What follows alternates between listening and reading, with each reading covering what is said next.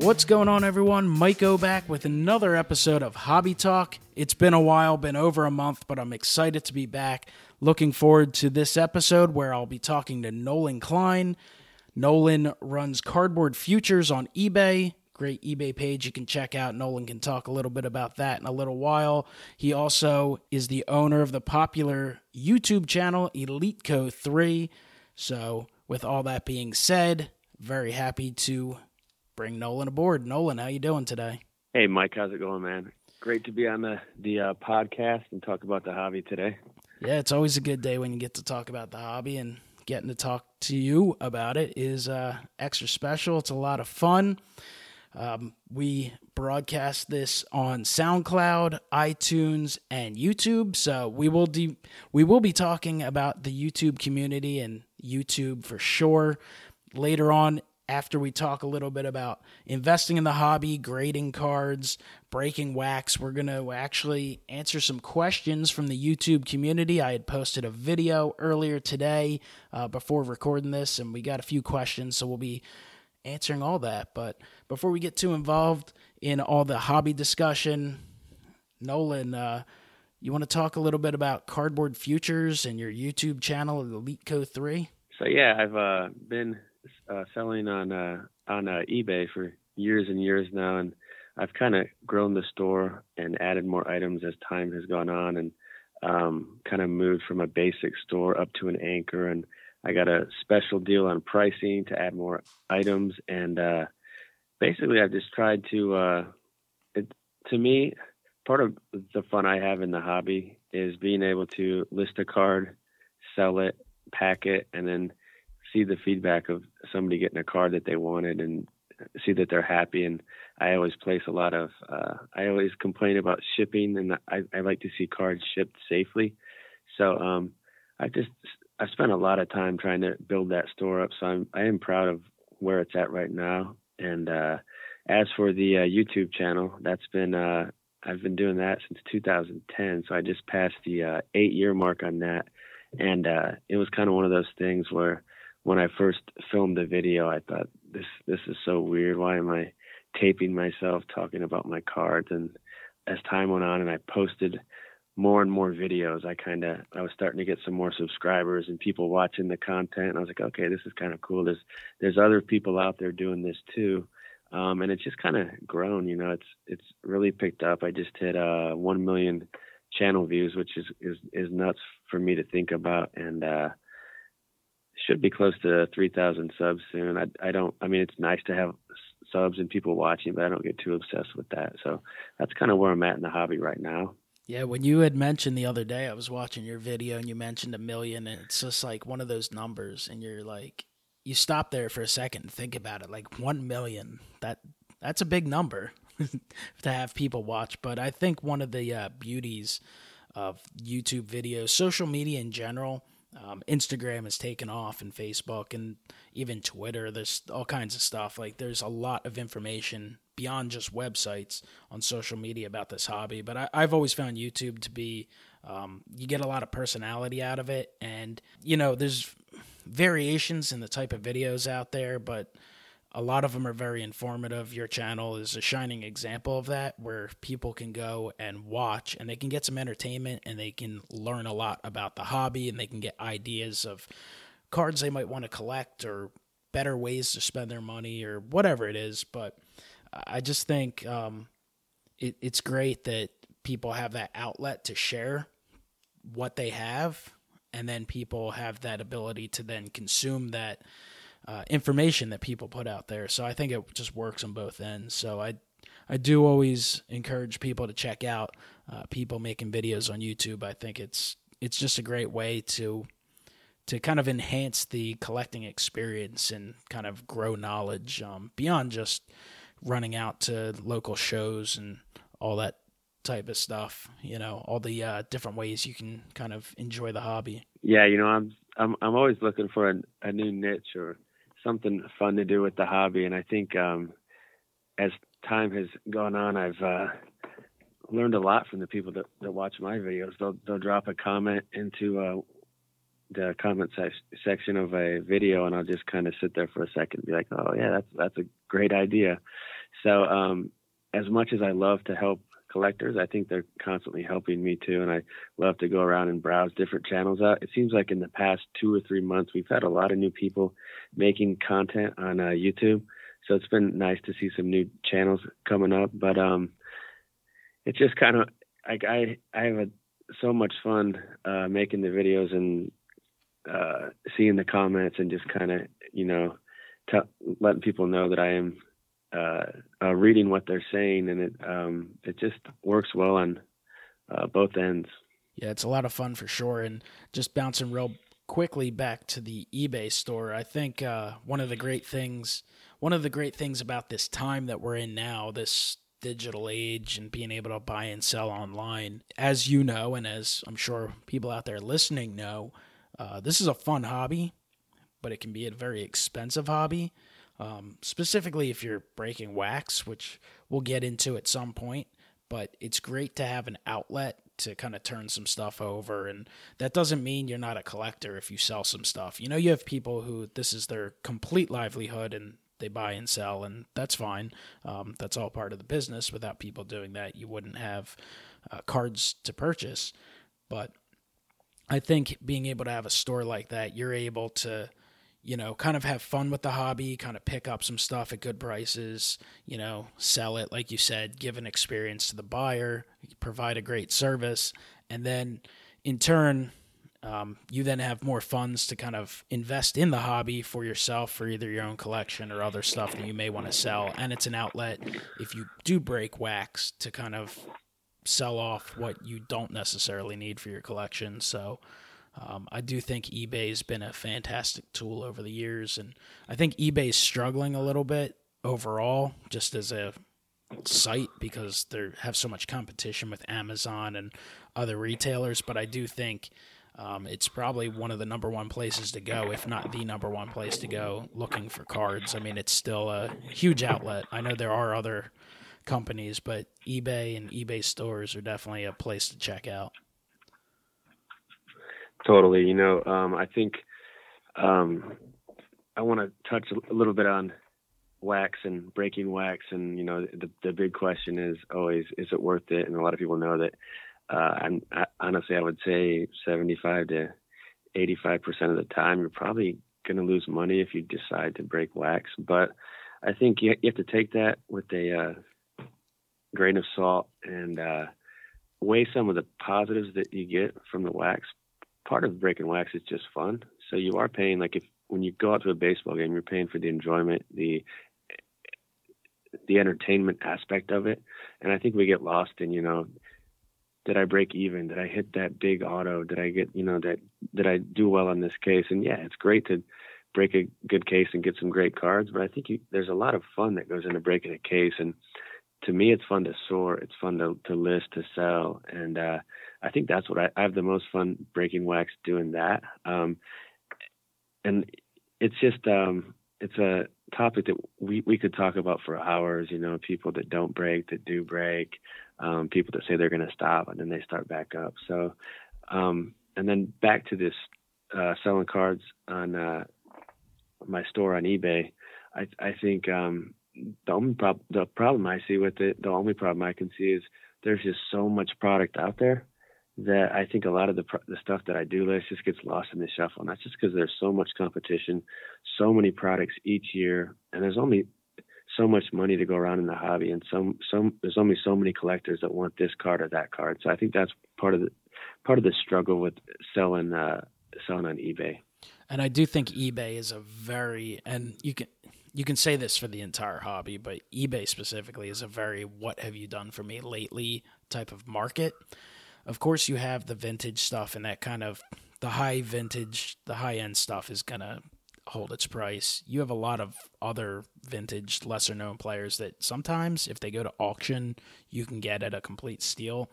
But the current day players, it's like, a guy's on fire for 2 weeks and the price soars, 200-300%. And then he has a, 2-week stretch where he goes hitless, and those prices can drop incredibly fast. It's not a real stable market at times, especially for these the modern day players. No, it's very. I trade futures, which is kind of like stocks. So I see a lot of volatility, stuff going up and down, and it's just kind of when I'm looking at sports cards, it's just they just are so similar when I see it. Like let's throw out a couple of players and use some examples, like Juan Soto, the Nationals 19-year-old player.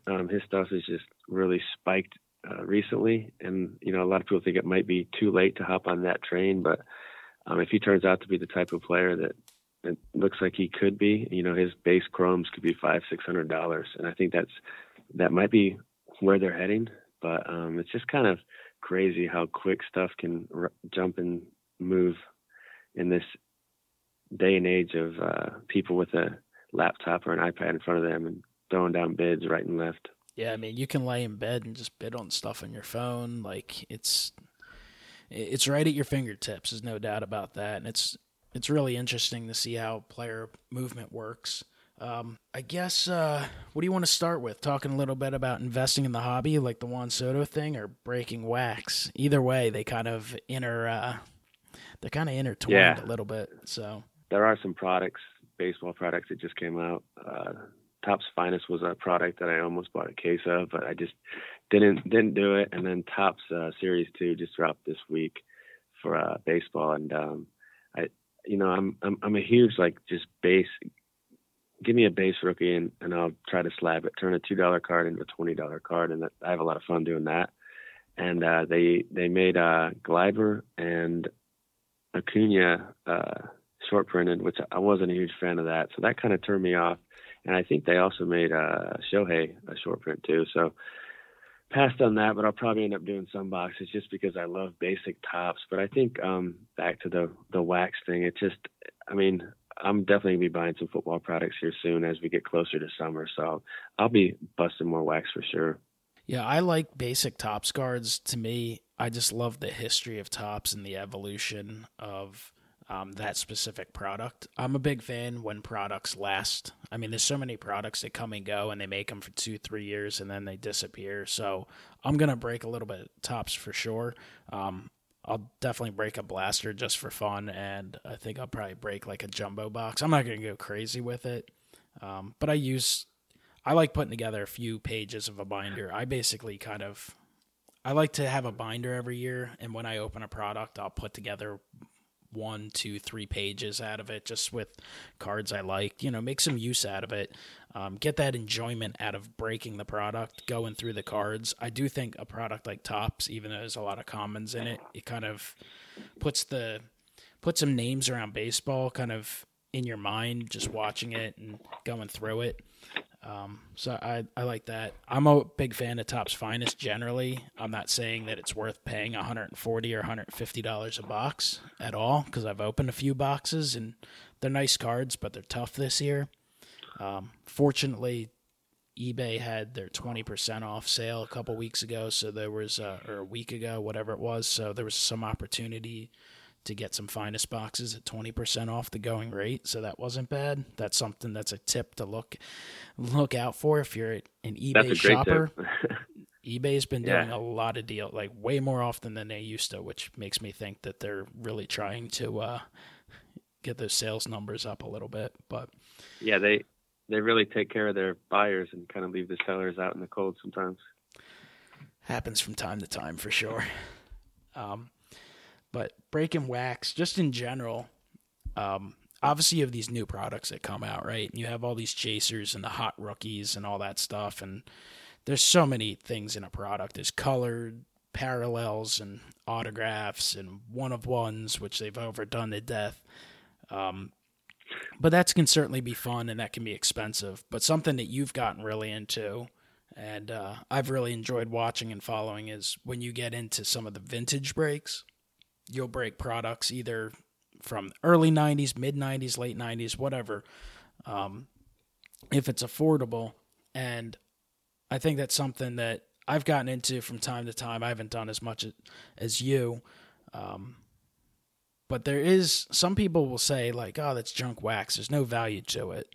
Well, again, the value, it's how do you equate value? Because you have monetary value and you have entertainment value. And I think those products, and I'm guessing you'll agree, you get some entertainment value. You have fun breaking stuff from your youth, breaking stuff from when you were younger, kind of that nostalgic feeling, getting that. And then you do have some monetary value. I'm not saying you're not going to pull a $10,000 card, but you can kind of increase the value if you can find some candidates to have slabbed, grade it, increase some value there. And, you know, you can still get some rookies and stuff like that.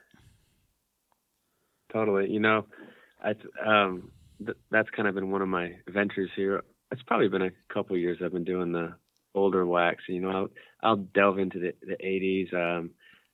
I usually stop around 1983, 84. It gets pretty pricey when you get to Tony Gwynn and Boggs' rookie year in 83. So I think if I'm paying $10 or $15 for a box from, say, a 93 Donruss box, you know, there's still some cool cards you can pull from there. There's some Diamond Kings cards, which I think are great looking cards. And if you hit the right player and it's in the right condition, I mean, Griffey or Thomas, I mean, I've seen that Griffey sell for $40, $50 in a 10. So, I mean, there's crazy value to be had in some of these junk wax products. I always obviously look out for the Hall of Famers, and I just kind of set a pile aside, and I'll just kind of, you know, you don't want to just send stuff in to send it in. You want to have a purpose and kind of know what you're doing with the cards and the sets. And, you know, if you can pull up a picture of the set and see what a PSA 10 looks like, and then kind of compare your copy to that. I do that sometimes. So I just think there's so much fun to be had, and there are ways to get some value out of those junk wax products. But I mean, the way products are now, I think, you know, you could say that products coming out in 2018, there's a lot of junk wax out there. I mean, they make so much of it that I just have a fun time busting stuff that harkens me straight back to my childhood. Yeah, and the old stuff can certainly more affordable. It's kind of amazing because I feel like this year and last year, they're generally out of control price-wise, these new products. Oh, yeah. I feel like 2 years ago, you know, it's still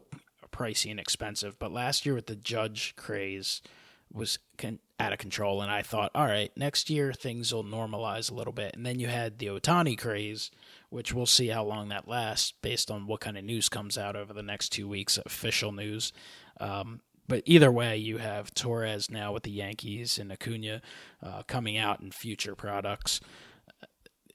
The prices are still going to be astronomical. So you have to really decide and kind of, I'm someone who likes to not open every product, but open like a box of most of the kind of, yeah, I think that's nice. The products that like Chrome, Fine, all that stuff where you get something. I like stuff like tier 1 and 5-star, and they make some beautiful cards, but at a certain point, it's like, all right, $100 to most likely get 2 $5 cards. Generally speaking, you're definitely better off with singles. Those are the products that maybe I consider for group breaks occasionally if there's enough in it that I might want for a certain team. But I think that's a reason to look at some of the older stuff like you have, or even retail products. Retail, I prefer hobby, but certain products, you know, Topps Chrome coming out this year, you might be better off doing some retail if you can find it at the right price. Totally. If you're just looking for, you know, you're not too obsessed with the autos and such, because I mean, it's going to be tough to pull a nice auto even out of the finest. I'm sure they'll get that watered down and produce a ton of product of that with the strong rookie class. So I think if you're just into some clean base rookies that you want to send off and get slabbed, I think there's a lot of value to be had from the retail this year. And a player that we need to mention Soto too. I talked about him a little bit before, but he's really starting to come into his own. He is 19. It's a small sample, but he might be the reason the Nationals balk on giving Harper, you know, $250 million, $300 million. So I think this is an incredibly strong class of rookies. So I'm excited for some of the products coming out towards the rest of the year, but I'm with Mike in not breaking like 5-star and tier 1, because to go back to the when you're paying money to open cards up, it's not all about, okay, what can I get back? Was it a good investment? It's about having fun. And when you break a box and there's 5 cards in the box, it's a pretty short rush. You know, you want your high, so to say, to last a little bit longer than that. Yeah, and like I said, with the products like Tops, like, so I kind of do everything in the hobby. There's not much that I don't at least dabble in. So when I break, say, a jumbo box of a 2018 Top Series 2, I'm going to open the box. I'm going to have fun going through the cards. I'll go through and pull out 9 to 27 cards, throw them in a binder, just toss them there. Then I'll go through and pull out a few that I can get autographed via TTM, or if there's any in-person autograph opportunities. Then I'll go through and grab Phillies for my team set. Then I'll go through the inserts, and I usually just sell all the inserts because I don't really care about the basic kind of insert stuff. There's, from time to time, an insert set that interests me, but that's just not my thing. I'd rather have the base cards. Then you have the autographs. So, I mean, I think it's what you're into, but for me, I have all those different aspects that I get enjoyment out of it. And now, my father, in the last year or two, we collected together when I was younger, and then he was out of it, and he just recently, he retired a couple years ago, so now he's gotten into it a little bit again. So now I kind of get that opportunity to kind of open stuff with him a little bit once in a while, and next thing you know, you feel like you're like 10 years old again, opening some stuff. So that's why I'm pro opening wax. Now, I understand it can be an addiction and you have to be smart. You can't buy 6 cases of something because you're going to get hammered unless you get really, really lucky. But it's generally speaking not going to happen. But like you said, it's all about what you can do with it.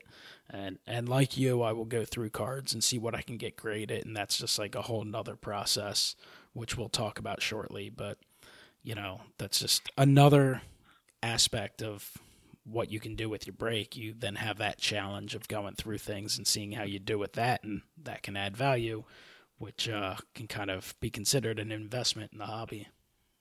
Totally. I think if you do know what you're doing, which I've seen your PSA orders, and you almost run the table, and I think you have ran the table a few times on like 50 or 60 cards, which is pretty incredible from somebody that sends off. So I think if you do know what you're doing, you have a good eye, maybe use some tools, get some lights involved. If you are breaking modern stuff and you do use the bulk option that PSA offers, you can really up the return of your boxes or your cases. If you know how to get PSA 10s, you know how to sell them and stuff. And you can also have a lot of fun. You can keep some, sell them. I think a lot of people just break their boxes and just kind of don't utilize that aspect in the hobby that can offer you so much. And that's what I found throughout I've been slabbing since 2010 now. I think that's just something that all people that break wax or collect should know about, grading. And, if you like Beckett too, you can use Beckett. I just don't think there's as much value to be had with their service currently. Yeah, and that's just another aspect of the hobby, and there's some people who just love their raw cards and they're totally not into grading, and that's fine. That's one of the great things about this hobby. There's so many things you can do. You can buy singles, you can buy wax, you can do a combination. You can collect cards in binders, you can collect just players, teams, sets, just randomly. You can collect autos, relics, rookies, Hall of Famers, current players, old players, pre-war, post-war. It's almost endless, but let's get into grading a little bit. We'll talk about that since we briefly mentioned it. Obviously, you have some different options out there. You have PSA, you have Beckett, you have SGC. Obviously, I think a lot of people out there listening to this know that we're both kind of definitely pro PSA. We both use PSA a lot. Do you have any thoughts on SGC? They're actually my second favorite service currently. I've only sent to them once though, because all my stuff just goes to PSA. I have a good deal that I get on my large orders, but I do like their slab. I think they're consistent.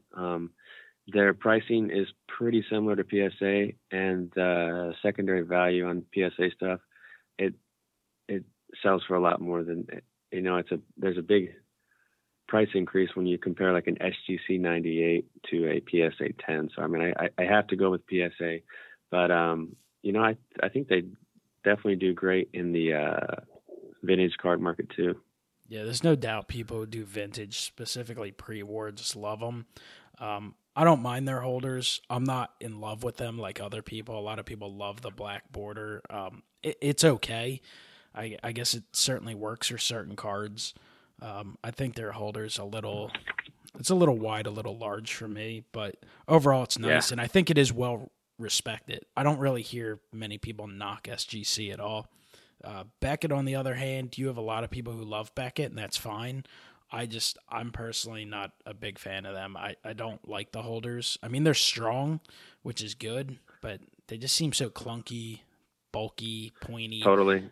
I think they have the strongest holder by far. But yeah, to me, they're a little too big. And I just, when I hold a PSA slab, it just feels right. That sounds kind of weird saying it, but Beckett holder just, I don't know, it doesn't feel right. And that's just a personal preference. Yeah, and it's definitely a preference. So I like the option of being able to see why it got the grade, but I kind of wish it'd be nice if PSA had something where if you typed in the number, you could look at it on the site. I don't really need to see that on the slab itself. I actually think I kind of preferred when Beckett had it on the back.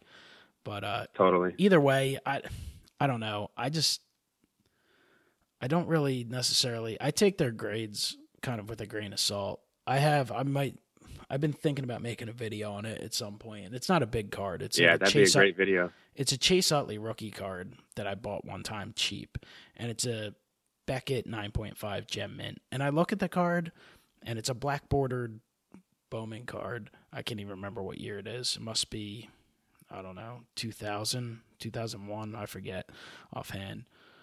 2001. But it's got like this white chip on the right side, on the edge. And I just look at it, and it stands out so far, and I'm like, that's just not.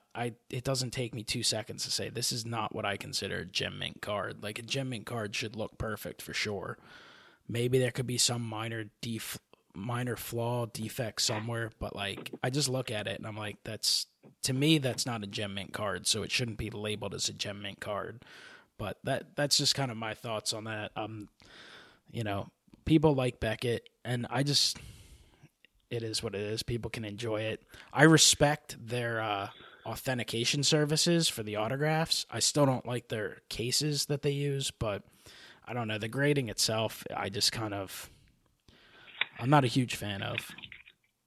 I think you can say the same for PSA. I've seen some PSA cards where I'll be at a show or I'll get one in person and it says PSA 10 gem mint on the case, and then I always take a look at the card too. Does the card match the grade that it got? And, there's certain things that I like to see, like you said with the Utley, if you have a gem mint card, you shouldn't have a crazy flaw like that. And I think Beckett, the problem I have with Beckett 9.5s is the 9.5, 9.5, 9.5, 9. So when you get one of the subgrades that has a 9, I think the flaw on those is too big to still have the card as a gem mint. Like you might have a 9 surface, and if I don't bust them out, but I'm sure there's like a scratch that it shouldn't warrant a gem mint card. Or if you get a corners 9 and if you check the back, I've seen a lot of these before, and the corner is just, it's not mangled, but it's just pushed in enough to where it's not a gem mint card to me. It's as collectors, we have to find cards that we truly feel match our perception or what we think a gem mint card is, and not just buy the slab blindly and totally trust the process, because people that are slabbing these cards are human, so they're definitely going to make errors. It's kind of like an ump in baseball. They don't make all the right calls, and I think people that are doing the slabbing, they have a tough job. Think of all the cards they have, and they're backed up. There's pressure on them.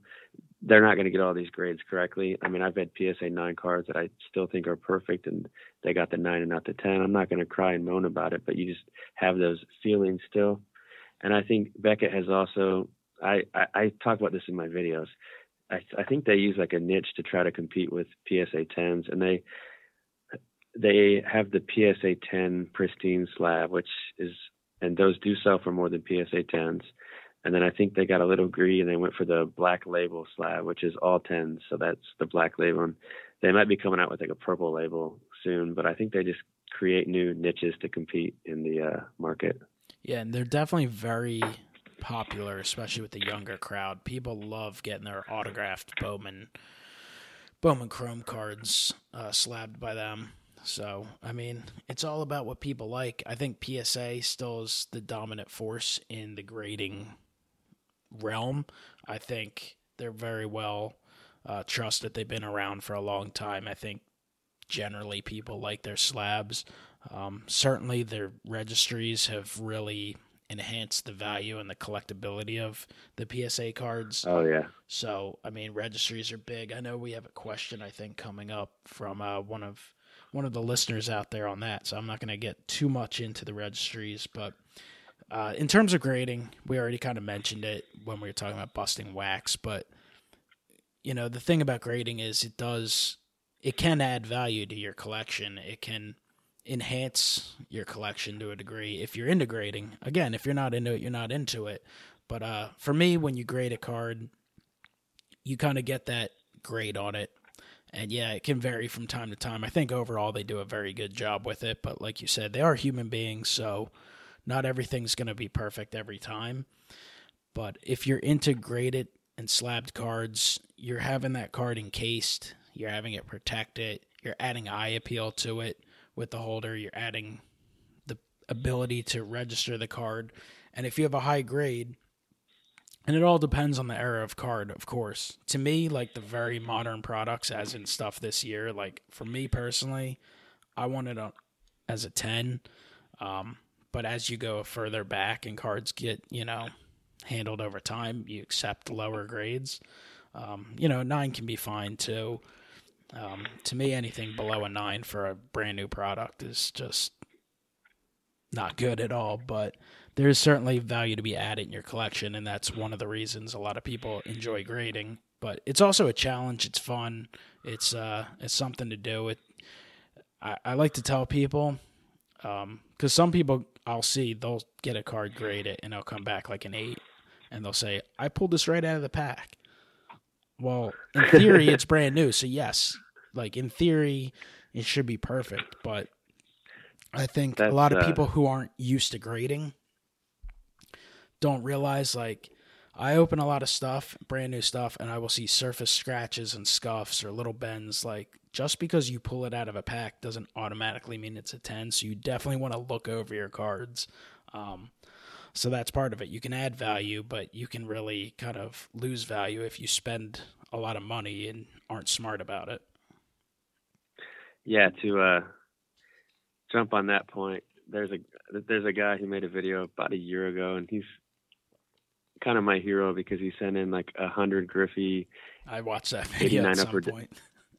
89 upper decks, and I think he said he pulled them all from packs, and he was just getting frustrated because he kept getting 6s and 7s. And I think the one thing that he forgot to do is first take a look at the cards. But cards that come, I bust a lot of that older junk wax product, and cards that come out of the pack, there's definitely no guarantee you're getting gem mint cards. The back of them can be creased. They can have scratches and scuffs, like you said. And I'm sure with those Griffies, there was something going on the back. It was probably like not like a crease, but something on the edge that was causing those to get those grades. So even the holograms are really sensitive on those. You could lose a point or two on them. That's something else I've seen. I've seen PSA 10s with like a chipped hologram, and if that happens to me, I just sell it because to me it's not a gem mint card. But I think back to the getting stuff graded. I think what people need to understand is if you are getting stuff slabbed and you don't get the grade you wanted, the card still has money. So this is kind of an example of something that happened in my store. So I do try to slab a lot of the older 90s wax, and it was a Ken Griffey Jr., just a base Donruss, right? This is a 25-cent card. And I was obviously going for a 10 on it, and it came back an 8. So I was like, okay. So I put it in my store. A couple of months later, it sells for $5.50. And that's about the price I paid to get a slab. So to me, I think people want the slab. They want to, like, they're purchasing the slab and the card. They want the look of that. They want to add it to their PSA registry. So I think even when you don't get the grade that you sought after, there's so many times where you can still break even, and you get the enjoyment of those cards coming back, which is pretty much like Christmas morning as a 12-year-old when the cards do come back. So that's kind of my take on slabbing. Yeah, and it's definitely a challenge. There's a challenge to it. So when you do get that back, like you said, you can be a kid on Christmas morning and you're excited to see how you did. Like, and I've gone through stages where I go crazy with it, and I spend so much time looking over things, and it usually pays off. But then I think to myself, you got to tell me about your process. I think to myself, how many hours I spend looking at stuff. But then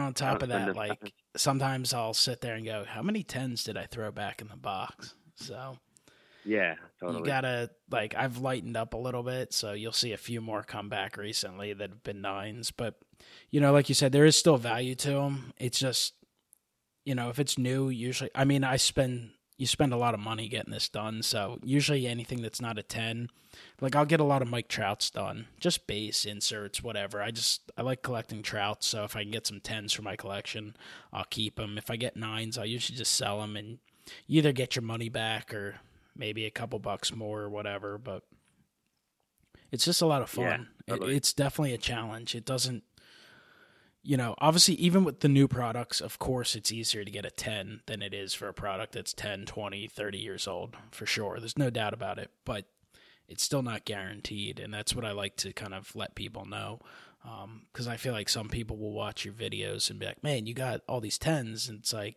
you can get 10s too. You just have to look at them. I just tell people, I'm like, yeah, you just have to spend some time on them.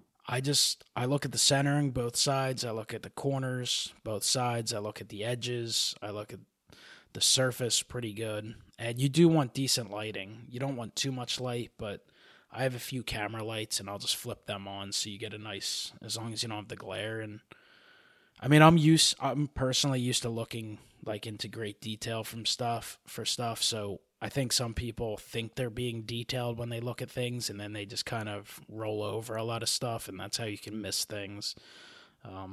But it's a challenge. It's fun, and there's certainly there's value to be added to your collection, no doubt about it, with grading. So it's something that I'm into. It's not for everyone, but it's definitely for you and me. There's no doubt about that. Yeah, there's from a person that buys a lot of cards raw, you know, and tries to find slab cans or cards to get graded. I think the sweet spot for buying cards raw is the stuff that, cards that are sell for $20 or less. I think when you get higher than that, the cards have been picked over, looked more closely. And I have a really, really hard time buying like mid-end cards and actually having like a solid candidate that can even get like a 9. So that's why you won't see as many mid-end or high-end orders from me. And a lot of times when I do send those in, I'm just trying to get the card slabbed and protected. And that's why you'll see me pull a lot of 8s and 7.5s. And to me, it doesn't bother me because it's protected. And I didn't have high expectations. Like, I'll always use that term in my videos. Like, I didn't have a high expectation for this. Like, if I didn't expect a 10, I knew there was no way I was going to get a 10. So when the 8 comes back, I'm totally fine with it. And you can't expect a 10 on every card and a lot of the stuff I send in, they're pretty challenging sets. So a lot of times I'm stoked to get a 9. So that's just kind of my whole sentiment on it. Yeah, and I know you were buying a lot of the Stanton Topps Chrome rookies, because I was buying some back in the winter time, and I would look them over and I want to get a 9 on one of these, and needless to say, I didn't even send a single one in because I think those cards are just, I guess that's what, 2010 is Topps Chrome. 2010. Yeah, they're very sensitive. That was the year. A lot of scratches on those. Their quality control in 2010 was not very good. 2010 Bowman Chrome, I always talk about this in the videos. It's got like a filmy residue. Like, even if you try to get the surface clean, it's not that it's scratched. It's just that it doesn't get totally clean, and that's just the way the chrome is that year. And with the Topps Chrome Stantons, yeah, I probably have picked up 10 to 15, and I think I'm only sent in 1 because they're either off-centered or they're just, the surface it's going to be an 8. You just know it's going to be an 8. Yeah, it's definitely a tough set. I forget. I think I bought a few refractors and 5 or 6 of the base cards, and I was just like, they're probably 8s at best, so I didn't send them. Talking about Stanton a little bit, we talk a little bit about investing in the hobby, and there's a lot of ways to collect and things to invest if you're into that type of thing. I mean, you can collect and invest at the same time, and you can collect things.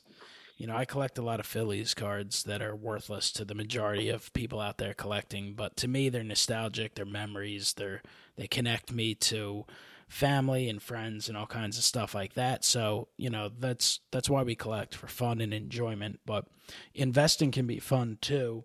And there's a lot of things you can invest in. Obviously rookie cards are very popular, and vintage cards are popular because they're part of this hobby, but they're also antiques, and there's, so very few that are in great condition because they were just seen as toys and tossed away and beat up and all types of things like that. But I think something that adds value to certain players is, of course, them becoming Hall of Fame players, becoming legendary players, becoming nostalgic players that people like to collect, and popularity is obviously a big thing.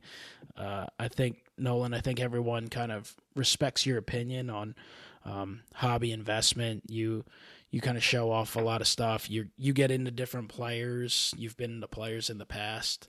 I think you've readily admitted that you're not always right, but you're pretty good overall. I forget who you were mentioning lately.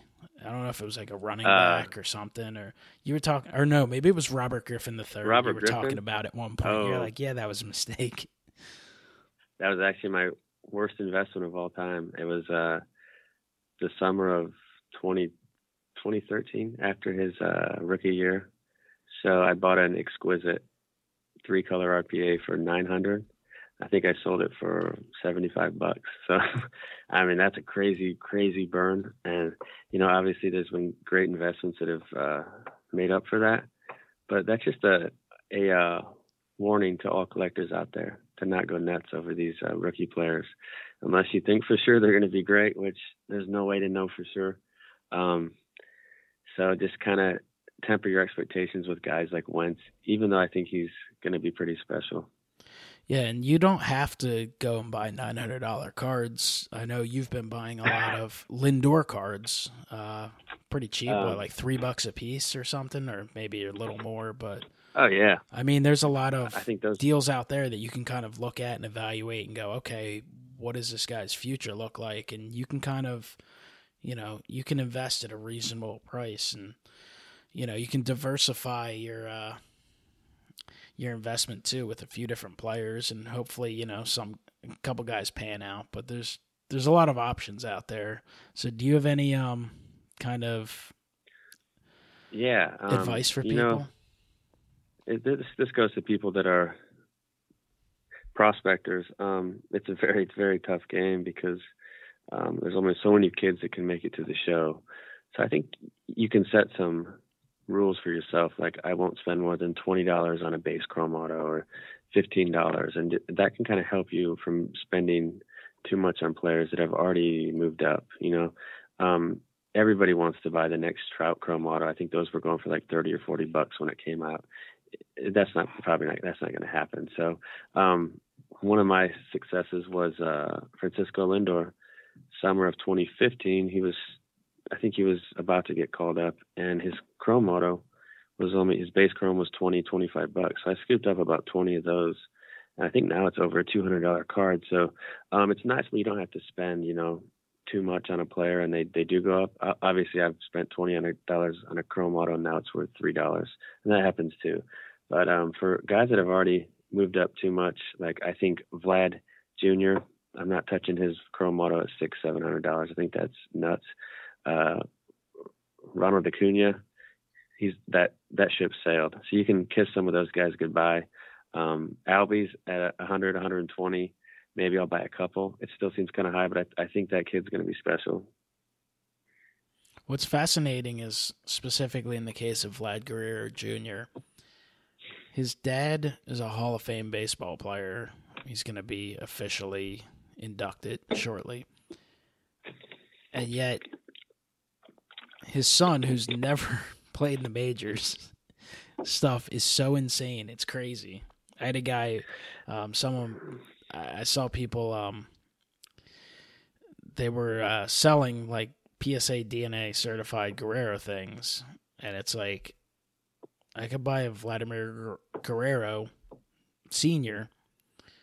for like $40, and you want like $300 for a guy who never played in the majors. It is insane. And I'm not saying the kid can't be special. He obviously looks like he's going to be phenomenal, but I think people, like you said, they want to find like the next Mike Trout. They want to find the next card that they're going to spend $20 on and be able to sell for $3,000, $5,000, or something. Yeah, God exactly. knows what. And I think it's just kind of crazy when you when you sit back and look at it. Like, it's just absolutely ridiculous. But people love that thrill. They love the thrill of kind of the unknown and what things can be. And I feel like that's what happens with a lot of guys. Like, guys are real hot when they're young, and then at some point people go, oh, this guy's not going to be the greatest of all time. And that's when they their prices deflate a little bit. And then they become affordable. And then at some point, 15, 20 years down the road, people go, oh, that guy's going to end up getting elected to the Hall of Fame. So it starts to rise a little bit. People get into it a little more. And then eventually people realize, okay, this guy's done something special. So then maybe the prices will elevate again a little bit. But the prospecting kind of game can be interesting. And, if you have a connection with a player, it's not bad to invest in them and buy them. But I feel like there's a lot of people who have never seen a guy play, and they just kind of go nuts on a guy just based on hearing their name. I mean, I've seen it with a lot of the Phillies prospects, and I'm not really super into prospecting guys that I've never seen play. But most of the Phillies' recent draft picks, like the first-round picks, I mean, they've done okay with later-round picks, second round and beyond. But like Mickey Moniak, like, he really hasn't done much of anything. I mean, he's played a little better lately. And they've had countless others that, I mean, I remember seeing Mickey Moniak cards going for like $400, and I'm like, this guy's not going to be in the majors for at least 4 or 5 years. You could just tell he wasn't the type of guy who was like going to be up at 19. And then he starts hitting like 230 in single A, and then you just see the prices just slowly drop. Yeah, the thing with him is, just to touch on that real quickly. Does he have speed? Is he a fast guy? Can he steal bases? I haven't even looked at his numbers lately. When they were drafting him, they acted like he could be this 5-tool guy, but yeah, it's just like, I don't know. He just hasn't really hit for much power or average, and I don't know how the defense has been. So, okay, so he's hitting 254 with a 272 on base, 209 at bats, 1 home run, and a 272 on base. To me, that has bust written all over it, because he's got the Jurickson profile problem here. He can't really steal bases. He has no power, and he can't get an on-base percentage. It's a recipe for disaster. The thing he has going for him is he's only 20, and he's playing in high A, which is a pretty good level for his age.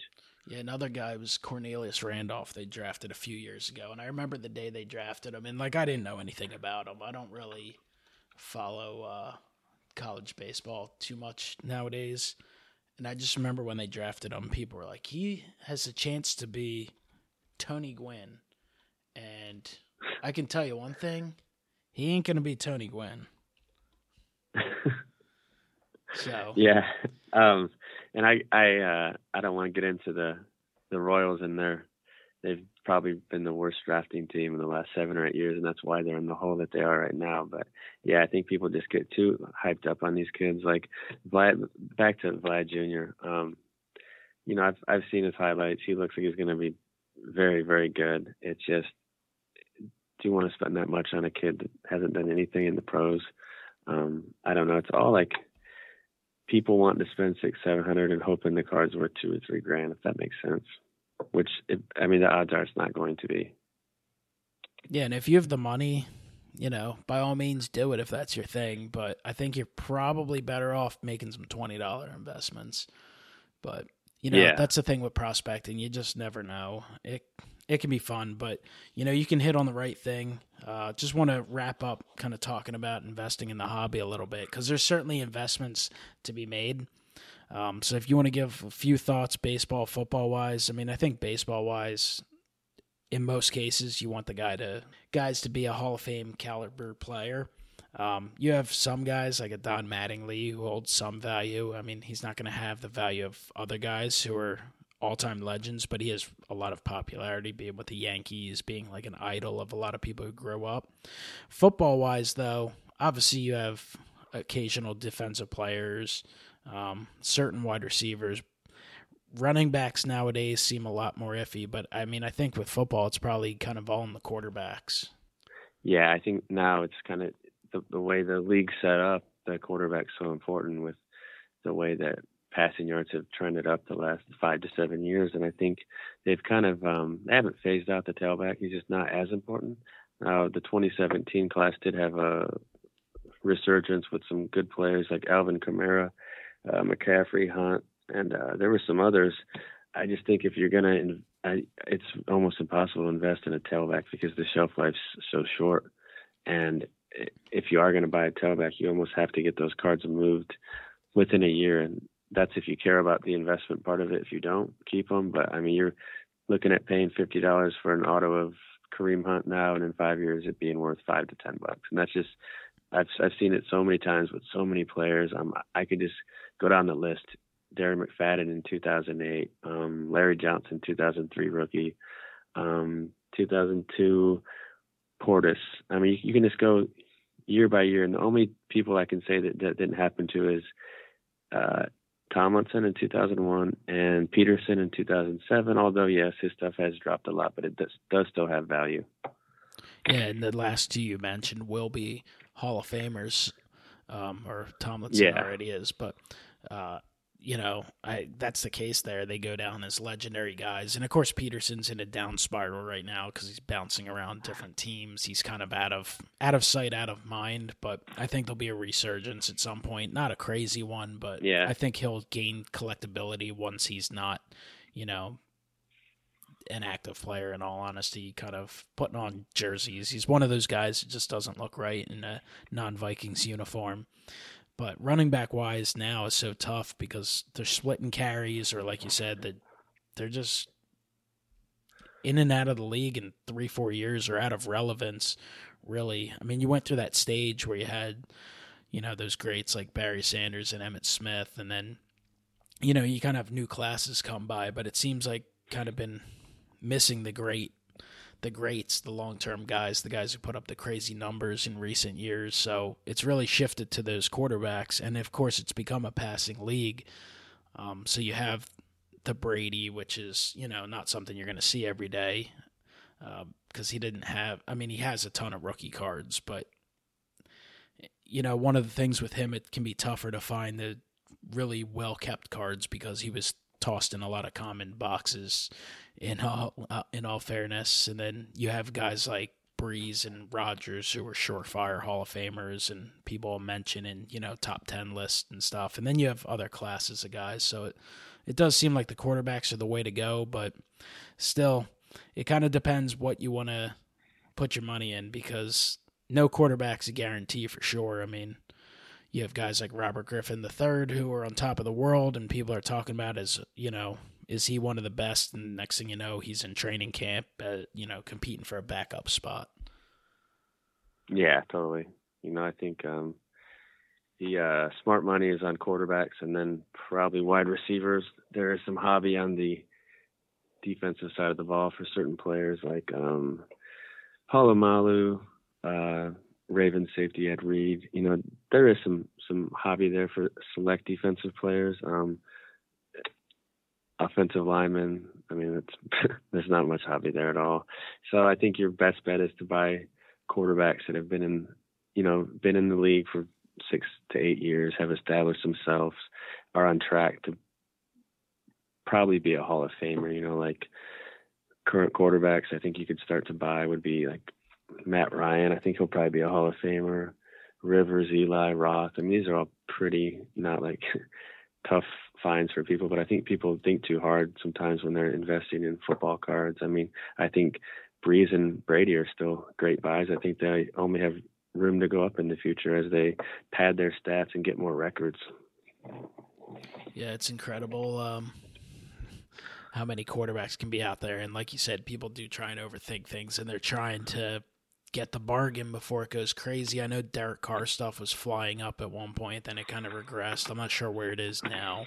I think think the Raiders added some weapons for him, but people are trying to jump on that guy before. I mean, now you have Jimmy Garoppolo, who has looked really good. I was about to mention his name. But what's he played? Like, he started like 2 games, 6 games, a game and a half in New England, and 6 games for San Francisco, and his stuff is like ridiculous. Mark my words, his stuff will be much lower this time next year. I mean, I don't know how he can sustain that. He's gonna have to go like 13-3 and be an MVP candidate to keep those hobby prices. I think he's driven those older football products like 2014 stuff, and I don't have anything against him. It's just people go nuts. They need to temper their expectations and not freak out. Like, Jimmy Garoppolo's not Tom Brady. He started like 8 games. He's done pretty well, but let's just calm down sometimes here. But I mean, it's up to the collectors. If they want to spend that, spend it. I'm not going to stop them, but it's like throwing money into a fire. Yeah, just hoping for the best.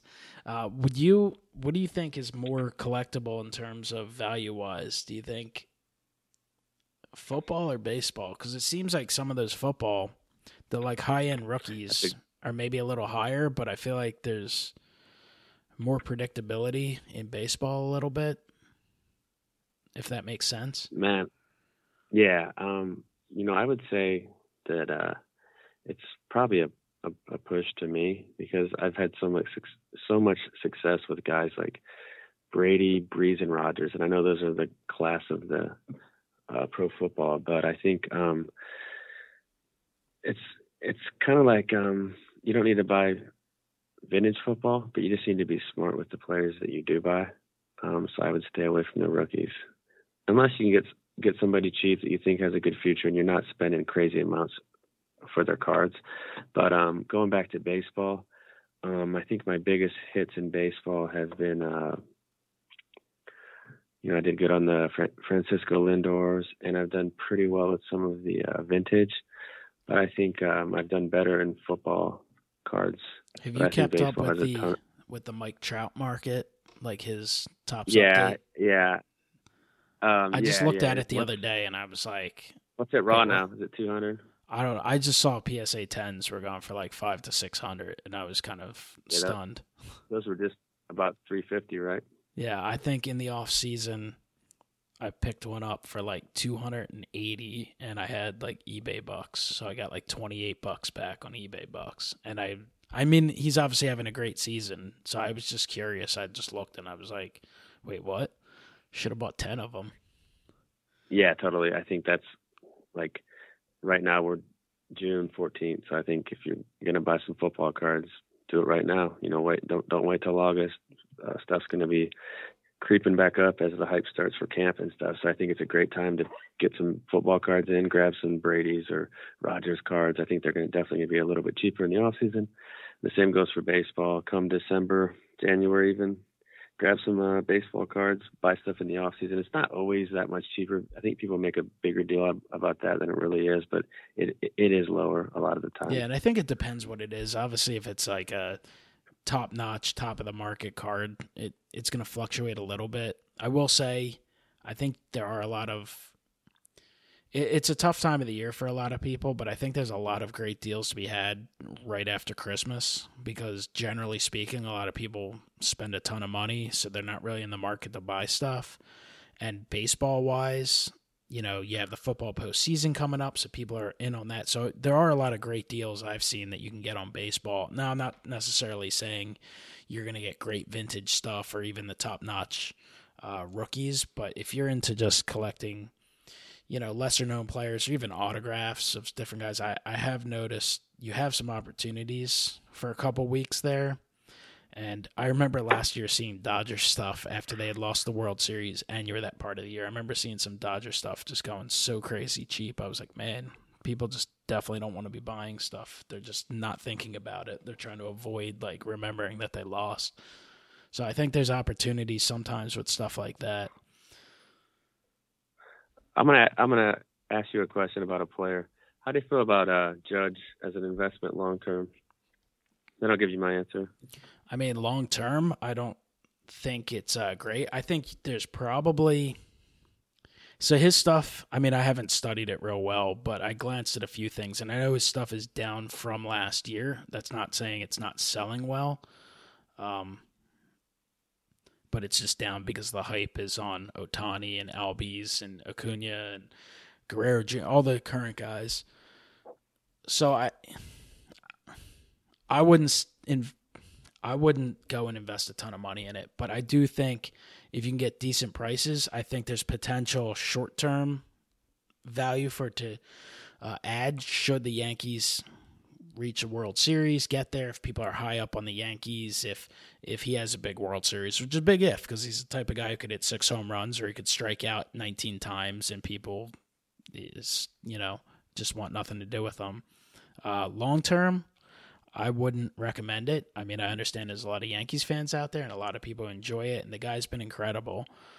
But he is a big frame guy. He is a little older when he came up. I think he's 25, 26.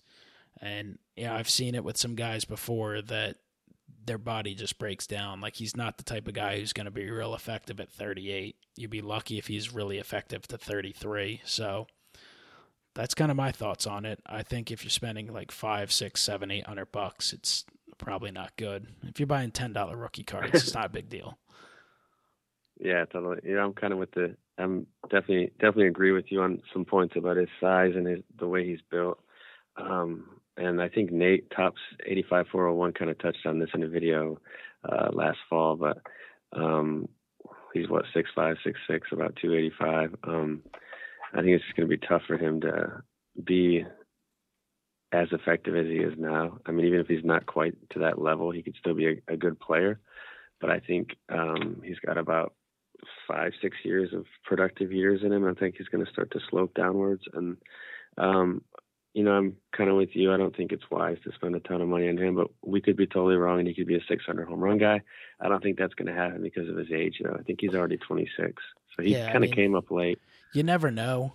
I think the thing that he has going for him, and that's kind of what my point with the short term, like he could have spikes here and there, is the fact that he's a Yankee that is huge. If he played for the Detroit Tigers, his prices would already be probably half of what they are now, if not even lower. So I think, if the Yankees go on a run here, which is possible because they have a hell of a lot of really good offensive players, if they get enough pitching, I mean, they look like the type of team, and they have to compete with Boston. They maybe could reach the World Series 3-4 times in the next few years. I mean, I think there's room for growth on him potentially, but, I still don't think it's wise long term. I mean, I think Cody Bellinger stuff's really cheap, and he still has a lot to prove too. But, I mean, contrary to Judge, he's only 22 now. Will he be able to keep up the productivity of last year? I don't know. I mean, he's got 12 homers this year, but I mean, he's a guy who's 22 years old. He has 51 career home runs. It all depends on what kind of pace he keeps. But I've agreed with points that you've made in the past where you want to look at the guys who are a little younger, and just because you're younger doesn't mean you're going to be a better player. You can fall off a cliff too.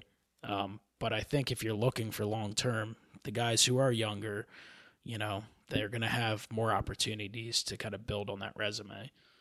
Exactly. Guys that can, have a chance at 3,000 hits or 450, 500 home runs or, hitting those milestone numbers. I think it's, guys like Lindor and Correa who both came up young. Correa, I think he was only 19 and Lindor was about 21. So guys like that, they have a chance to build their resume up so much more, and I think they're so much more appealing than a guy that gets called up at 25.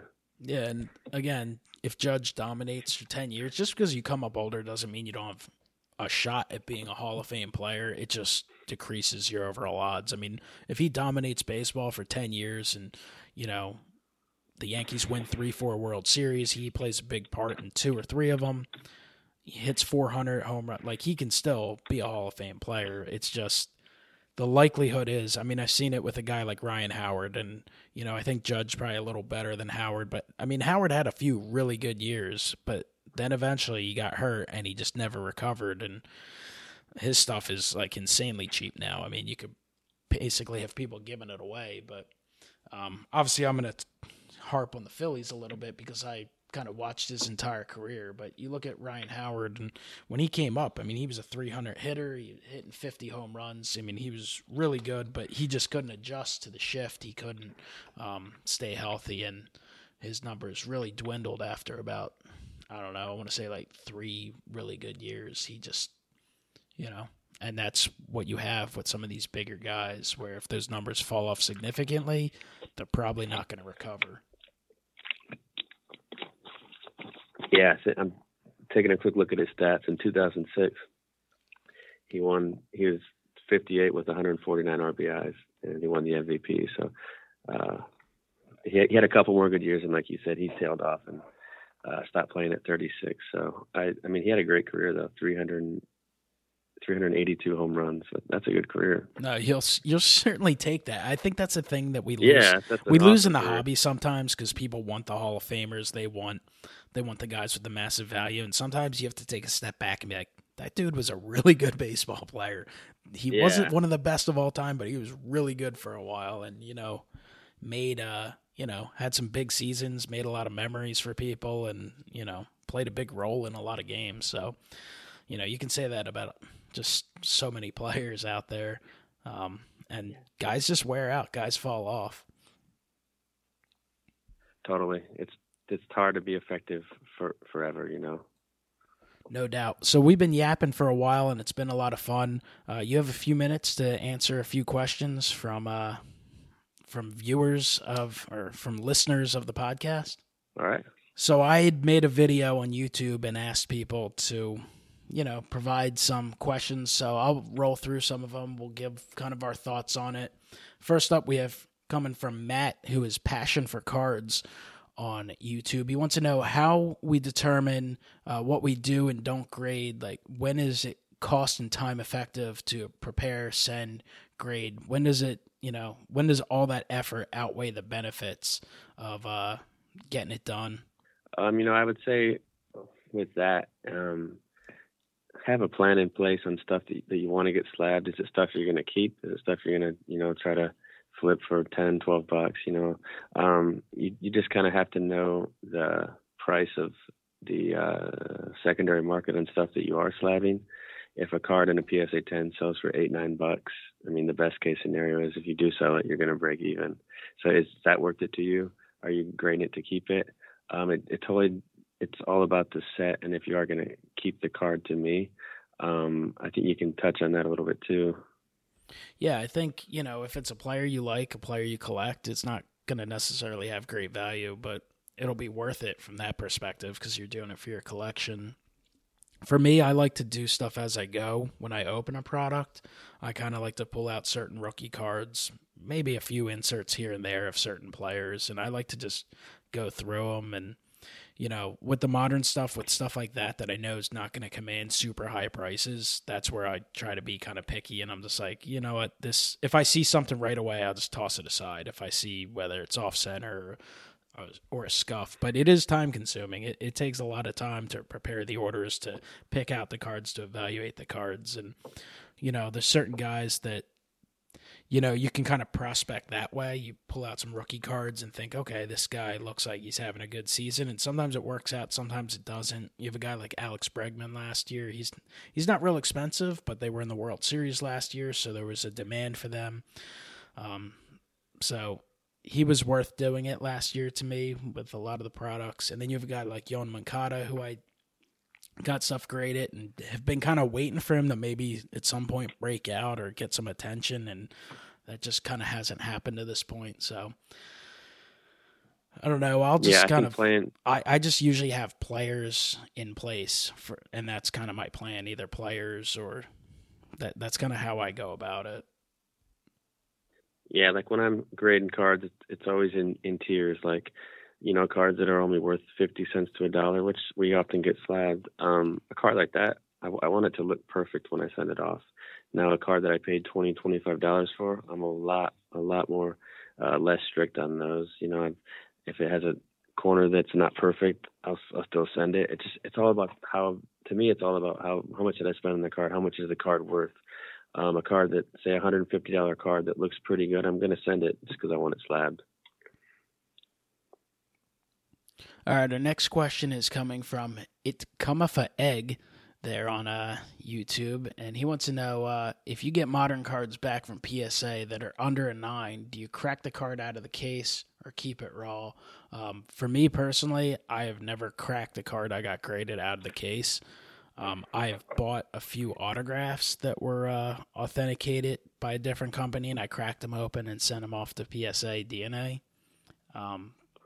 But to me, if I get something that I'm not happy with, I usually just sell it cheap, get some money back for it, let someone add it to their collection, because a lot of people just want it slabbed and they'll accept an 8 or a 9 or whatever. I don't think I've ever gotten anything under an 8, but I don't know if you've really ever cracked anything or if you think it's worth it.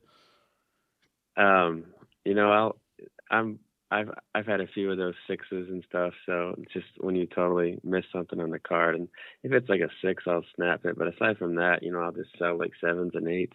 And a lot of the time, what I was talking about before, a lot of people just want to buy the slab and want to have a card that's authenticated by PSA, and you really won't do too bad on it if you just put it on eBay and just wait for a little. Don't put it in auction. It's going to go for 99 cents plus shipping.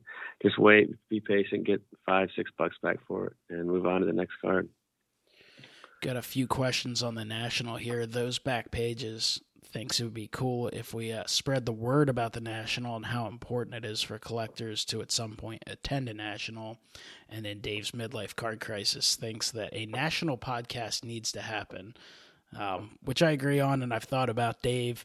I would like to do it. I don't currently have a laptop that's not 12 years old, so if someone has a laptop, I can bring out some other equipment. And I have been thinking for a while that it would be neat to do a live podcast from the National, but it all kind of depends on how time plays out, because you go into a National thinking you're going to have 3-4 days, and then you go to the show, and then you hang out with people, and then next thing you know, the National's over. So you got to plan well ahead of time to do that. Yeah, I think it'd be definitely be awesome to get all the YouTubers together and do a podcast with all of them. I have a laptop that's about 5 or 6 years old that I could bring out there, and we could get some other people together. It'd definitely be a lot of fun, though. It would be interesting. So it's a possibility. We're not going to announce anything definite, but it would be interesting. What's the worst product of 2018? Matt Lavender wants to know. I don't know if there's been baseball. Yeah, I guess I guess football just started coming out. What's come out? Score and Luminescence or I'm not gonna something. Yeah, the worst product of 2018. God, I'm trying to think of what I truly think is the worst product that's come out so far. I don't know. It's probably like tier 1. Honestly, I don't know. I'm only saying that because it's so expensive. What do you think, Mike? I haven't really had a problem with any of the base releases, like Topps, all that stuff, Gypsy Queen, Heritage. I think they are what they are. I do think knowing that you have these other rookies like Torres and Acuna coming up, I think it kind of hurts the early season products because now people are going to be chasing those players who aren't in them. But I haven't had a lot of problems with the products. I haven't done much tier 1. I usually like those cards, but I certainly don't think they're worth breaking based on what I've watched in a few breaks. So we'll see. There's still a lot of time left in the year. I'm sure a stinker will fly through at some point. Well, yeah, if you count the products that don't have the logos, I'd say like Diamond Kings, but if that's in the running, definitely any product made by Panini for baseball, because there's no logos. See, I didn't even think those.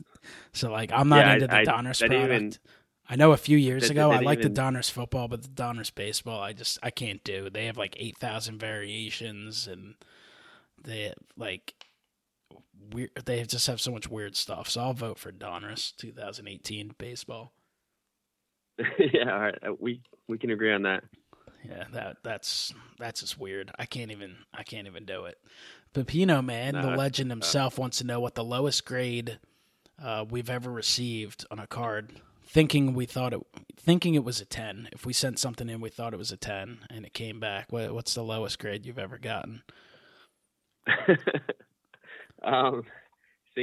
Truly thinking it's a 10. I think a 5. I think I've gotten some 5s and on the back. surface. I think there was like a crease that I didn't see, and I thought it looked perfect. That's happened more than once to me. I'm not as clean of a grader as Mike, but I try to do my best. I think I gotten 8s before, but I mean, they were like not difficult cards to grade, so I don't know what I missed on them. I think I had what's his name, TJ Watt. I think just like a regular optic card that I was like, if it's a 10, it might be okay next year. He's popular with the Steelers, and it might have either came back an 8, maybe it came back a 7.5, I forget, but I remember just being like, I missed something. And speaking of Mickey Moniak, I know I got an 8 on some card of him one time, and I was like, well, that card's now $1 probably. We got a few coming in from Chris Joyce. If a collector were to have a highly coveted 1-of-1 card graded, would the value stature of the card be hurt by a low grade? I personally would say probably yes. I don't know that a 1-of-1's really worth getting graded unless it's a 10 if it's a modern product. I mean, I guess a 9 would be considered acceptable.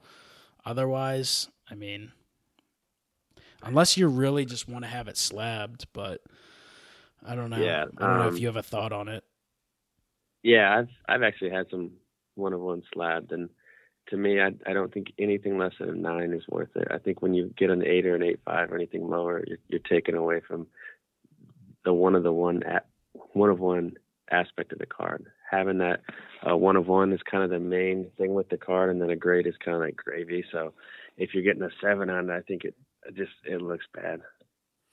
And then Chris also wants to know, if you snap a low-graded card from its case to sell or trade raw, do you feel a moral obligation to disclose that it was previously graded? I mean, I've never snapped a card because I've never had a card that I thought was worth doing that with, but maybe you can speak more to that. I'm going to be honest. I don't think you have to. There's been times where I've snapped a card and taken a close look at it. And my thing, if you buy from my store, if there's like a major flaw, I'll always put it in the list. I'll put like has a crease on the back of the card or has a very bad surface scratch. But if you're breaking out at 7 or 8 and you take a look at it and it looks like a near mint card, that's what the people that are buying are looking for, I think you're fine. But I think when the cards are flawed and you don't tell that to the buyer, you're not being nice to the buyer who expects a card that's not in terrible condition. And then he's also asking what our thoughts are on raffles, because they're big in the hobby. People love to, sell 10 spots for a card and do that. I don't know if you really practice that much. I don't know. I know it's big. I know it's big. Raz deal. What's that? Yeah, Raz. People are big into that in the Facebook groups. I mean, I've bought some spots before. I've never actually sold cards that way. So I mean, it's kind of like group breaks in a way. Yeah, I think it's the exact same thing. It's actually a decent way to get stuff moved, and I think if people want to buy the spots and the person selling it is getting paid and they want to get some stuff moved, I'm all for it.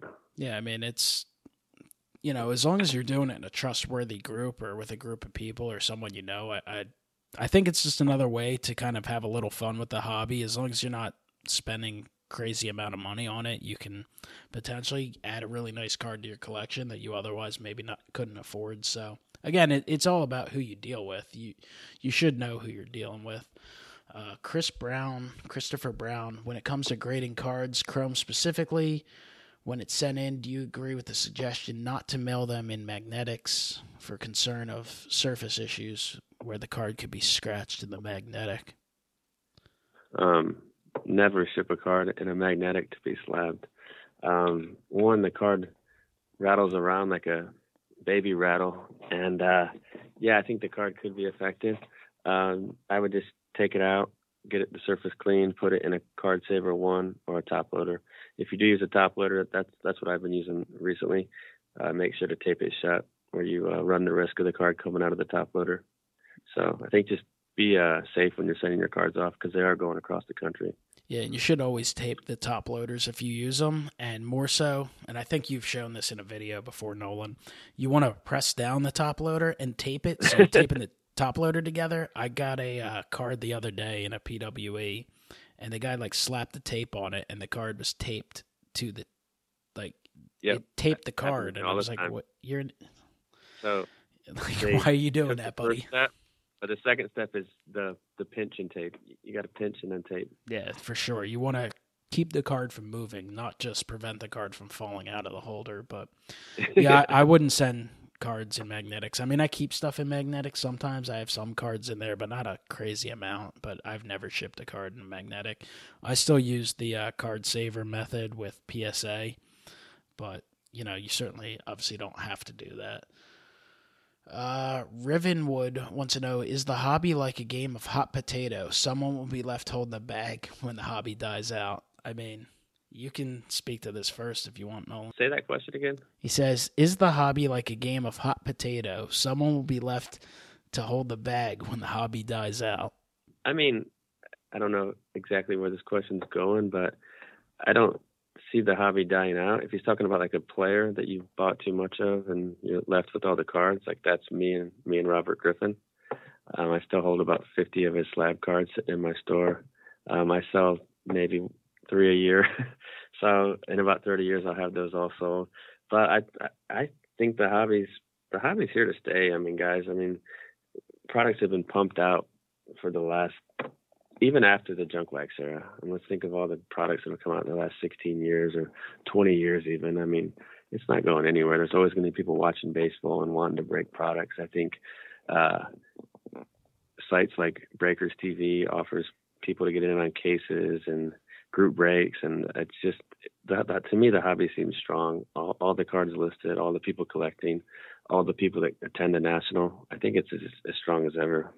Yeah, there's no doubt. This is a hobby that's been around for a long time. I mean, they started making cards in general in the late 1800s. It became more mainstream in the 1940s, 1950s, and it's been going ever since. There's going to be ups and downs like with anything, but I've seen a resurgence in the hobby. I've seen more people interested in the hobby. I think it can depend on, who's involved in the hobby, what there is to offer. I think the amount of young players in baseball specifically has drawn an increased interest. I think hot players like an Aaron Judge, like an Ohtani, I think get people's attention. I just personally know a lot of people who used to collect like when they were younger and they haven't done it in a while, and they know I'm into it, and they've approached me, like just friends of mine who probably don't even know I have YouTube channels or doing a podcast at this point, but like they'll approach me and start talking about it, like, hey, do you still do this? I've been getting into it a little bit, or maybe they have kids that are getting into it. So I think the hobby's growing again. I don't think it'll ever end, but I'm sure at some point things might tail off for a little while, but I think at some point people will be back on it. Christopher's Cool Cards wants to know how many years we've collected. I probably started collecting when I was like 8, so I don't know, 28 years if I can do math, something like that. Off and on at points and times, but pretty strong for a while. I started collecting in 1989, so I was about 5, and that was just Donruss stuff. Bob Lewis wants to know our thoughts on how induction or potential induction to the Hall of Fame can affect a player's interest in the hobby. I think there is going to be a spike, not a crazy spike there. I mean, as I think right before Vlad does his speech, maybe his stuff will go up 10 or 20%, but I don't think it's like this crazy market change that people always talk about when they go to the Hall of Fame, because if you think about it, people already know he's getting in. There's players that are still in the majors now. Like, we know that Beltre is going to get in, and does that cause his cards to just go crazy? No. So, I think there's a little room, but I don't, like, when Griffey got inducted in 2016, his cards went up a little bit, but they've just dropped back right to where they were before. Yeah, I think there's definitely a spike in interest, even if it's temporary. I think it can depend player to player as well. I think the spike is more in during a point of a guy's career. At a certain point, people start to realize a guy's gonna be a Hall of Famer, and that's where I think you see interest will grow. I think that happened with Beltre a few years ago. I think his stuff was, fairly cheap. And then at a certain point, people went, oh, this guy's going to achieve this, this, and this. And it kind of snowballed from there. And now his Chrome rookies have elevated a bit. So I think that's more where it happens. I have seen an increase overall in Jim Thome over the last few years as well. I mean, he's a guy who was putting up the numbers for a while, but I think his stuff, specifically his rookies, his Bowman rookie, definitely were affected in a positive way. But at this point now, I think they're at the price they're going to be. I mean, I'm sure extra people will purchase those cards right around induction time, but like you said, it's a temporary bump. But being a Hall of Famer certainly increases the people's desire to collect your cards for sure, but that happens over the course of years. Yeah, I think that like the next wave of collectors here in like 20 years, when they're told about Thome and Vlad, and they didn't see them play, I think that's when you get some more people hopping on the bandwagon. Like me, I never saw Mano play live, but I'm only 33, but I'd collect his cards. So I think that's what's cool about baseball and Hall of Famers. And then Bob also wants to know opinions on set registries, how they've changed the hobby, and certainly the PSA ones have changed the hobby a bit. They've added some increased interest, and there's only a small percentage of people who slab cards, and there's a smaller percentage of people in the hobby that are involved in set registries. But those people who are generally very competitive, and they're looking to add to their registries. So it's certainly helped with different players, different sports. I think that's where you've seen an increase in interest in some ways for the Hall of Famers. And then you have the top 300 cards by Mike Payne. That's one of those where there's cards in that set that are, of Hall of Famers and legendary cards. And there's other cards that are a little silly, but they're kind of cool cards still. And probably no one would collect those cards, specifically graded, if they weren't in that book. So that book alone has increased the value of a bunch of cards that otherwise would be probably lost in the shuffle and forgotten. Yeah, my thing with the PSA registry is I'm not going to go out of my way and spend money on cards that I don't like. Like, I'm not going to buy a Griffey card or a LeBron James card if I don't truly like the card. Like, I'm not just going to buy a 9 or a 10 just to get a better rating on the registry. It's got to be cards that I like, and then if I do happen to have a good rating, then that's good too. But I think it's just my opinion. You shouldn't buy cards you don't really like just to get a higher move up on the registry. I think that's kind of weird. Yeah, and I follow a lot of people who are in this set registries. The only one I've personally done is I started doing 1989 Topps Hall of Famers. And I mainly did it just to kind of get involved in the registries. And quite honestly, there's not a single card in that set that's probably more than like $20 as a PSA 10. And I like 89 Topps. It's a classic set to me. It's this first set that I was really involved in. So to me, it's more of a memory thing. But obviously some of those registries are just off the charts expensive. But I just think it's another aspect to the hobby, and I think it's a positive one. So we have Henry S. He wants to know, how many binders do people have for their collection? He's closing on 80 or more, and that's an awful lot of binders. Me personally, I probably have I don't know. I might have 20. I'm not even sure. I didn't count them, but I think binders are a good thing. I did them when I was a kid, then I kind of got out of them, didn't really pay attention to them, and now I think it's a good way to display certain cards. I'm not going to keep super expensive cards or pristine cards in there, but I think it's a good way to kind of have some fun and either put players or teams together or just different cards from different years. Yeah, I would say I've got about 25 to 30 binders right now, and it's, I don't put anything too expensive in them, but, like I have a Griffey one that I like to only put one card of, like, every card in there is unique. So there's not like 10 1990 Donrusses in there. There's just, and it's fun. It's you don't have to worry about grading and all that. You're just kind of putting cards in pages and flipping through them later on. So it's definitely a fun part of the hobby. And it's definitely an easy way to enjoy the cards, to just, like you said, just kind of flip through, and you can either do that on your own and just look at it and reminisce about baseball or the hobby or just looking at the cards. And it's a good way to kind of share it with other people from time to time when that opportunity, should that arise. It's a great way to be like, hey, check these out. And you can kind of spread the word about the hobby a little bit. But we just have a few more here real quick. Yankees Win wants to know, if you had to choose between modern and vintage, what would you choose and why? I think it's hard to choose one or the other. I certainly have way more modern than vintage. I would like to add more vintage to the collection for sure, but they all have their aspects.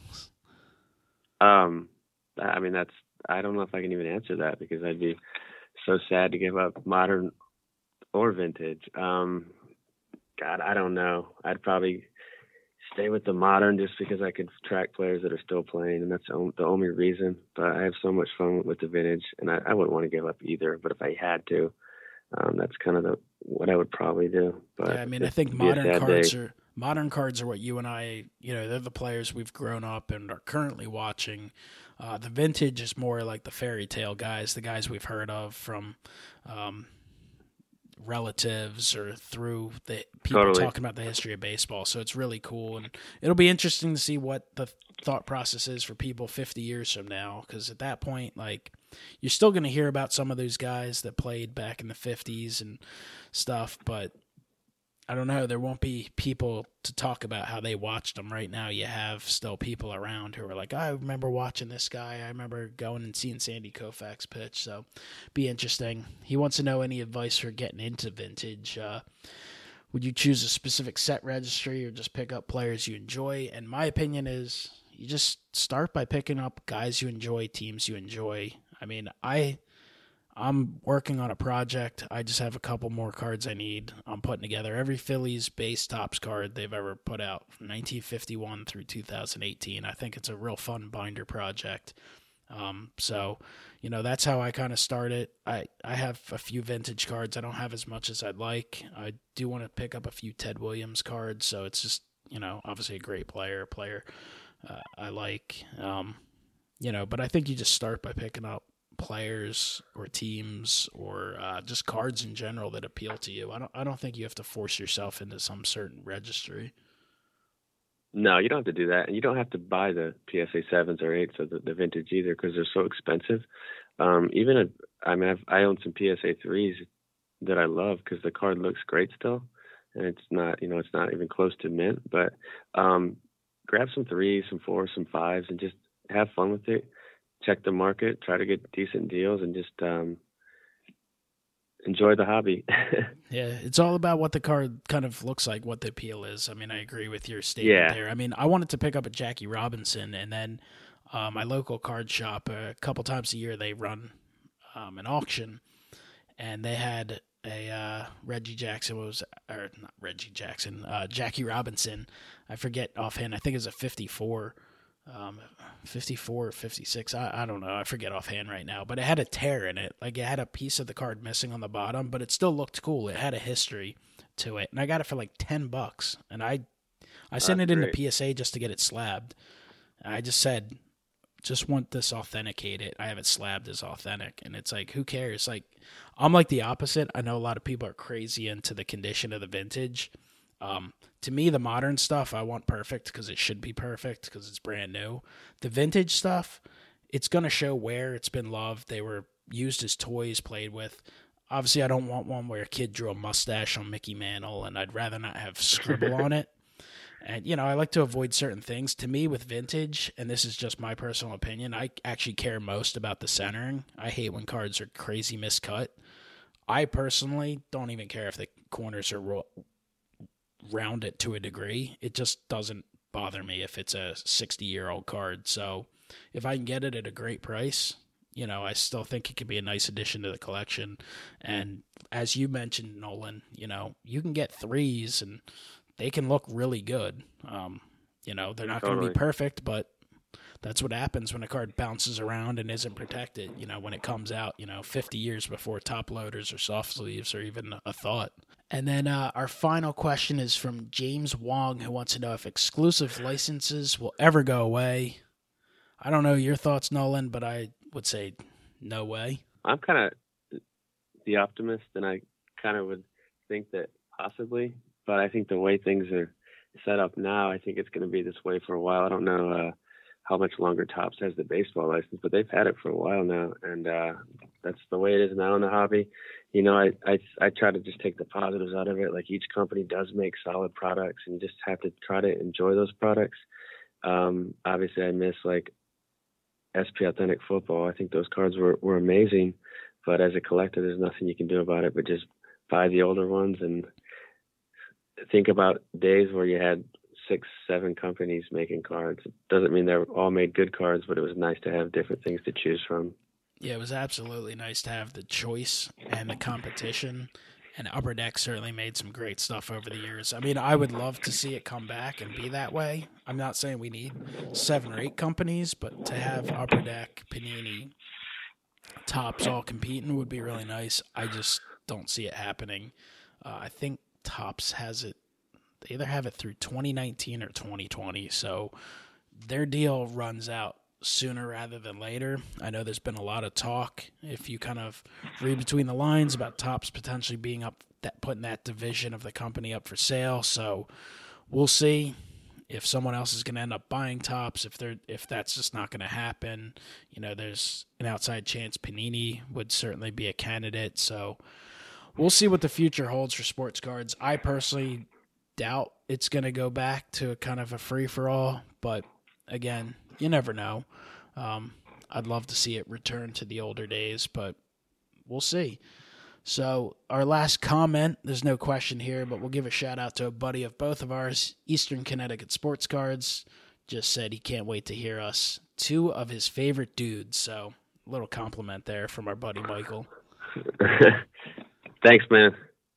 Definitely appreciate it, Mike. I've enjoyed his channel. I'm happy to see him continue to make content. Nolan, it's been a pleasure. This has been quite a long episode. We went a little over that hour I mentioned, but it was a lot of fun. I think we went close to 2 hours, so that was pretty epic. Yeah, it was a long episode, so hopefully you guys enjoyed the episode. As always, you can listen for free on SoundCloud. You can download for free on iTunes. You can check it out on YouTube. Feel free to share the podcast to other collectors out there. Feel free to give some feedback and comments and all that stuff. Really appreciate everyone listening and appreciate Nolan joining me today. Check out his eBay store. Check out his YouTube channel, EliteCo3. You will learn a lot about the hobby, and it's just a lot of great content. So again, Nolan, appreciate it. Yeah, man. Thanks for having me on today. All right. Thank you, everyone, for listening. Talk to you next time.